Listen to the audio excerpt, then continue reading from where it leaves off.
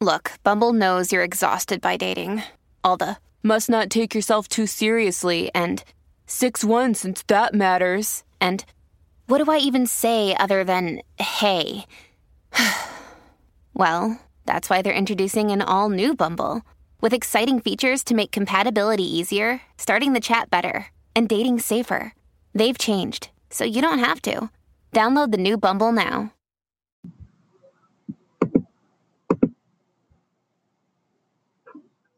All right. Hey, everybody. Welcome. This is the last part of our Unit 3 stuff. This is the media. If you're looking in the textbook and things like that for your vocab, it is Chapter 7. I'm going to run through some things from this PowerPoint. If you're listening on the podcast, there's no PowerPoint, obviously, but you can download it from the eClass page if you'd like to. All right. So first off, what is the mass media? I think you probably have an idea of this.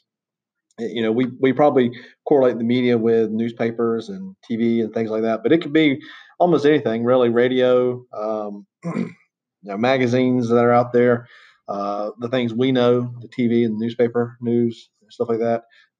There's a lot of kind of new stuff being added to it with the internet adding web pages and blogs and things like that that also make up a part of the mass media, and it's influencing, having a reaching a broader audience.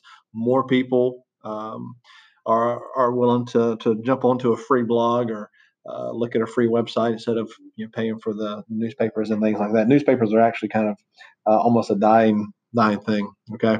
All right. So vocab word here, media event. This is something that usually politicians will do. And it's kind of a stage thing where they have planned it out and are well prepared to be doing exactly what they want you as the viewer to see them doing. All right. Hey, we're going to go visit a children's hospital. Let's get the media there so they can watch us, shaking hands with the sick children and things like that. And it's media events are usually going to make them look really good. All right.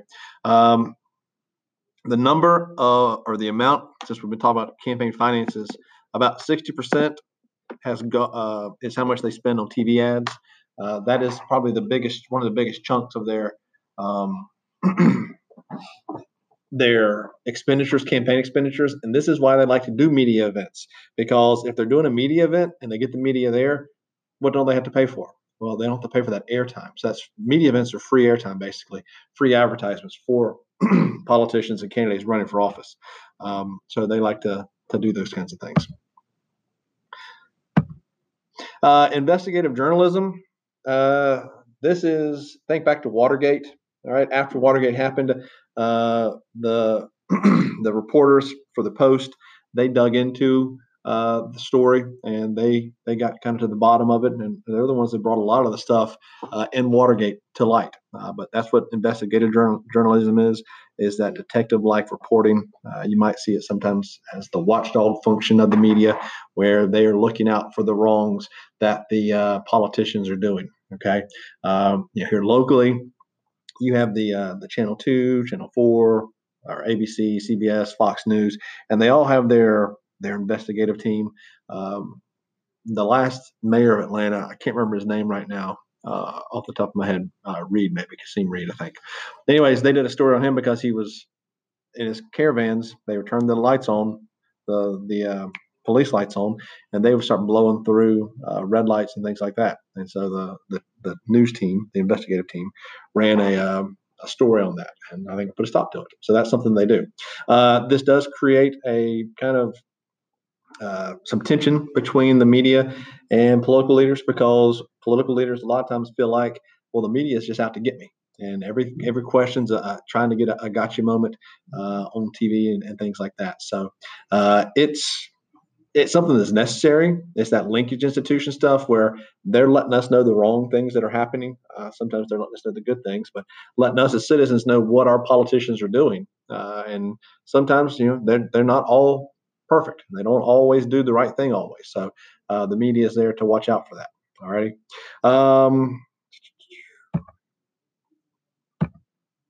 The FCC, that's the Federal Communications Commission.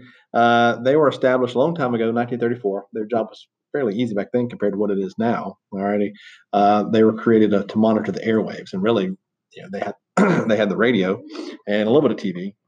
The TV was not very as big a thing as it is now, obviously, but that was what they were created for. And now, not only do they watch the airwaves, but they also are going to they can take licenses away. So if you are a news station or just a TV station in general, and you do something wrong, they can take stuff away from you. The main thing I want to talk about, though, is the last thing they do, and that's enforce fair access for political candidates and office holders. Alrighty, so that's the next couple of things we're going to talk about. There's something called right of reply rule. So if you bring somebody on to your news station or your radio station or your whatever it might be, and they attack someone else, their opponent, then the person that was attacked has the right to respond, and the FCC could be called in possibly to enforce that. Okay. There's also the equal time rule. If a station sells advertising to one candidate, they have to be willing to sell it to the opposing candidate. They can't just say, well, you know what, Donald Trump, we're not going to sell any time to you this go round, or whoever wins the Democratic nominee, hey, we're Trump station, we're not going to sell to you. Okay, they can't do that. If they sell it to one person, they got to sell it to the other person. Narrowcasting, this is kind of what we're used to nowadays, and that is a station devoted to a single topic. Think CNN, their 24-hour news, MTV, used to be music. Now I don't know what they do, to be honest with you. ESPN sports, the Cooking Network, something I like to watch, and think that I could cook like that, even though I know I can't. But they're devoted to cooking. Okay. But they are where they're devoted to one single topic. And, we have this news cycle nowadays. It goes 24 hours. It doesn't stop. And I think it's a problem. I think, let me get my soapbox for just a minute. The fact that we have news stations that are on 24 hours a day trying to fill airtime is a problem, because sometimes they feel like they have to run something. So stuff is really newsworthy gets on the news. All right. And then the internet is obviously changing the game. Anybody can do anything almost on the internet. You're blogging, so you could turn yours into a political blog. Once you're done, you could write news, and you could get on Twitter and tweet stuff out and all that kind of stuff. You're going to podcast at the end of this class. The last final project is a podcast that you'll do, so you can start podcasting your political beliefs and things like that. So we can do a lot of things, and there's a lot of sources for news, so we got to be careful and watch out who we're pulling from. The other problem with that stuff, to me, and this is just kind of my personal opinion, is the fact that there's a race to be first. It's no longer who's right; it's who reported that first. And if you follow any reporters on Twitter, one of their big things is, well, I was the first to report it. I was the first to report it. Sometimes it doesn't matter if they're right; they just were the first ones there. Okay, the first ones to say something, and they say a lot of stuff, and they just hope it sticks sometimes. So just be careful when you're looking at news. You keep in mind the source and where it's coming from, and things like that. All right? But there are just a ton of choices out there for you to get your news from, and a lot of times, we're gonna take the news from who we believe in. So if you're a Democrat, you're probably going to get your news from CNN. If you're a Republican, you're probably going to get your news from Fox News. It just we have that, and it's all geared toward us, the consumer. So just keep that in mind. The news stations, they know their audience, and so they're going to play to their audience. So we talk, oh, CNN is so left leaning, or Fox is so right leaning. Well, that's because that's who watches their show. You're going to play to your audience, so just remember that. Okay.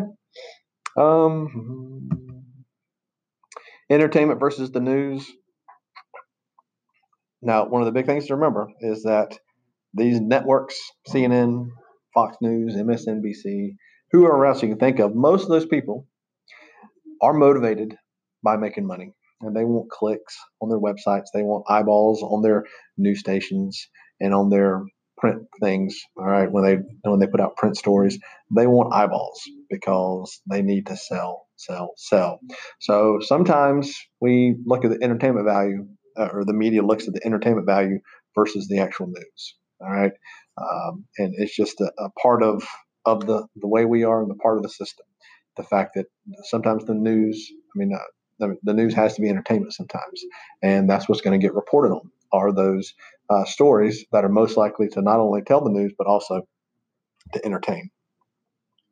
Trial balloons, those are intentional leaks from the politicians, and they want to see what's going to happen. So if there's a big decision in Congress coming up, and let's say we got the abortion stuff here in Georgia. Let's say there's a federal law out there on the table to be passed, and there's congressmen that might let slip or leak some information out there that, hey, Congressman Chris Daniels is thinking about saying yes to this bill. Well, that gets out, and then they can judge the reaction of the people. All right. Hey, Chris Daniels is thinking voting no for this bill, and they can judge the reaction. And then if it's positive, then hey, I'll go with that. If it's negative, then I'll step back and I'll make a decision based on that. So, there's that. Sound bites. This is what the world we live in is: little short blips and clips of speeches and talks and events and things like that. The PowerPoint slide, if you're watching that, in 1968, the typical soundbite was 40 seconds. Now it's less than 8 seconds, and that was in 2004. We have a shorter attention span. We're not going to put stuff up there for a long time. So when you see a clip, just keep in mind, please keep in mind that the media or whoever's showing that clip has specifically pulled that piece. A lot of times they don't tell the whole story, especially if you're seeing 8 to 10 seconds of a speech or something like that. All right.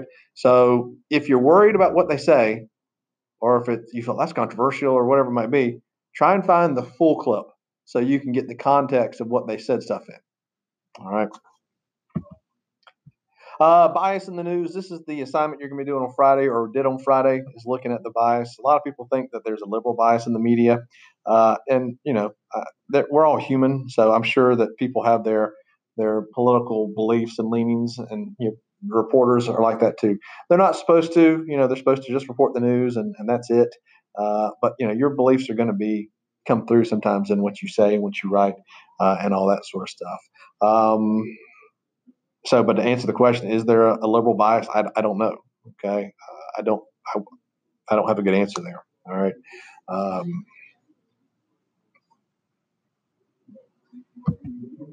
Policy agenda. The media gets to drive the policy agenda because they kind of decide, what's going to be out there on the news. All right. And sometimes it's driven by the politicians.